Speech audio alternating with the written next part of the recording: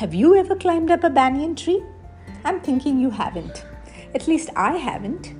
Here we have Ruskin Bond telling us about all the sights and sounds he witnessed atop the magnificent old banyan tree in his compound.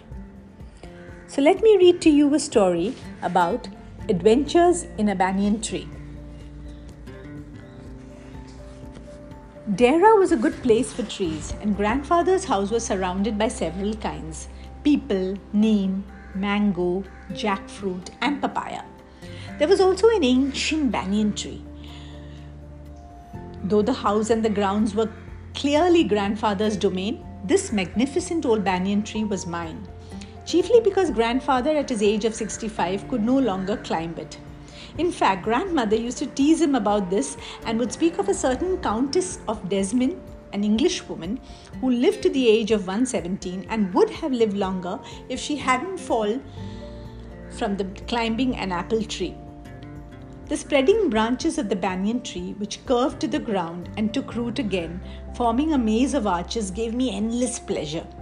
The tree was older than the house, older than grandfather, in fact, as old as the town of Dera, nestling in a valley at the foothills of the Himalayas. And this old tree became my favorite haunt. I would hide in its branches behind his thick green leaves and spy on the world below. My first friend and familiar person on the banyan tree was a small grey squirrel. Arching his back and sniffing into the air, he seemed at first to resent my invasion of his privacy. But when he found out that I did not arm myself with a catapult or an air gun, he became friendlier.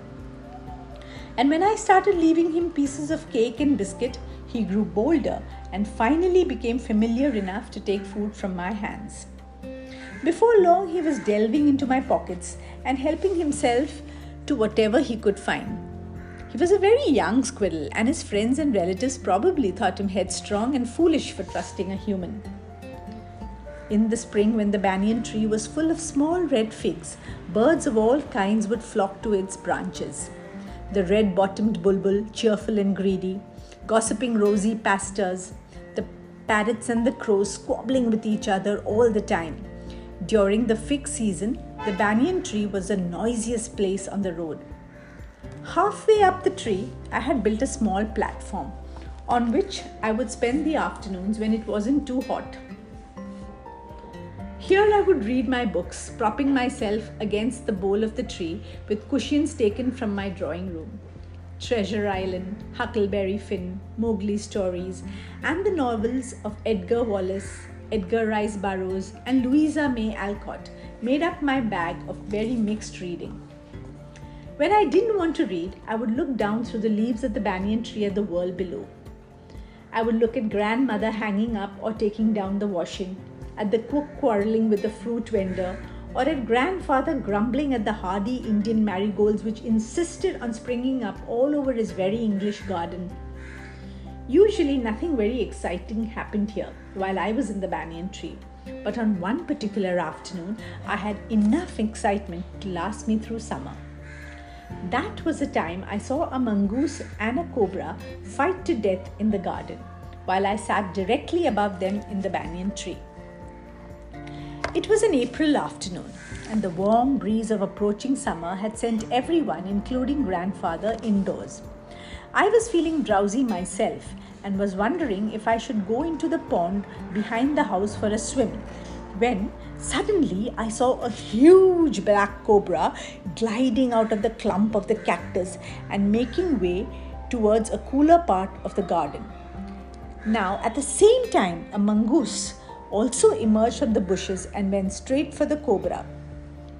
In the clearing beneath the tree, in bright sunshine, they came face to face. The cobra only knew too well that the grey mongoose, 3 feet long, was a superb fighter, clever and aggressive. But then the cobra was also skillful and experienced. He could move swiftly and strike with the speed of light, and the sacs behind his long, sharp fangs were full of deadly venom. This was to be a battle of champions. Hissing defiance, his forked tongue darting in and out, the cobra raised 3 of his 6 feet off the ground and spread his broad spectacled hood. The mongoose bushed his tail. The long hair on his spine stood up. In the past, this very thickness of his hair had saved him from bites that would be fatal to others. Though the combatants were unaware of my presence in the banyan tree, they soon became aware of the arrival of two spectators. One was a myna and the other a jungle crow. They had seen these preparations for battle and they had settled in on the cactus to watch the outcome. Had they been content only to watch, all this would have been okay. Now the cobra stood on the defensive, swaying slowly side to side, trying to mesmerize the mongoose into making a false move. But the mongoose knew the power of his opponent's glassy, unwinking eyes and refused to meet them. Instead, he fixed his gaze at a point just below the cobra's hood and opened the attack. Moving forward quickly until he was just within the cobra's reach, he made a feint to one side. Immediately the cobra struck. The great hood came down so swiftly that I thought nothing can save this mongoose. But the little fellow jumped neatly to one side and darted in as swiftly as a cobra, biting the snake on the back and darting away again out of reach. The moment the cobra struck, the crow and the myna hurled themselves at him, only to collide heavily in midair. Shrieking at each other, they returned back to the cactus plant. A few drops of blood glistened on the cobra's back. The cobra struck again and missed. Again the mongoose sprang aside, jumped in and bit. Again the birds dived at the snake, bumped into each other, and then returned shrieking to the safety of their cactus. The third round followed the same course as the first, but with one dramatic difference. This time, the crow and the myna, still determined to take part in the proceedings, dived at the cobra. But this time they missed each other as well as their mark.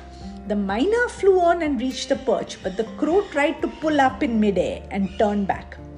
In a second that it took him to do this, the cobra whipped his head back and struck with a great force, his snout thudding against the crow's body. I saw the bird flung nearly 20 feet across the garden, where, after fluttering for about a little while, it lay still. The myna remained on the cactus plant, and when the snake and the mongoose returned to the fray, it very wisely refrained from interfering again. The cobra was weakening, and the mongoose, walking fiercely up to it, raised up its short legs and with lightning snap had the big snake by the snout.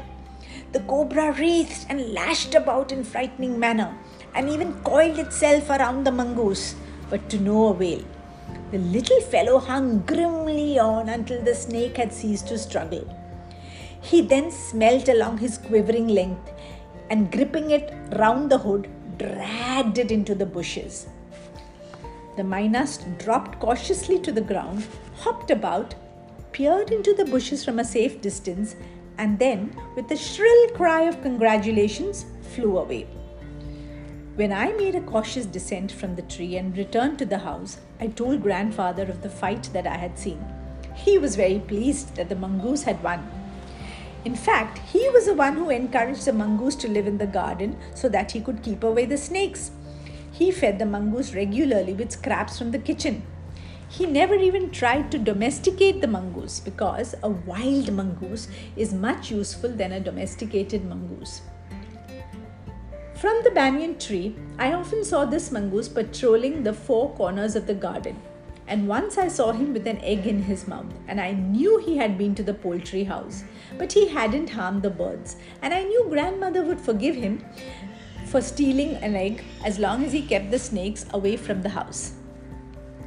The banyan tree was also setting into what we call the strange case of the grey squirrel and the white rat. Now the white rat was grandfather's. He had bought it from the bazaar for 4 annas.